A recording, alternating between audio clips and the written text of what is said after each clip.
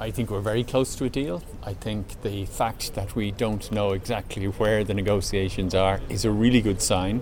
because it's clear that the two sides aren't briefing against each other, which unfortunately was a characteristic of earlier rounds of trying to get a settlement on the Northern Ireland Protocol. It strikes me as having all the characteristics of the tunnel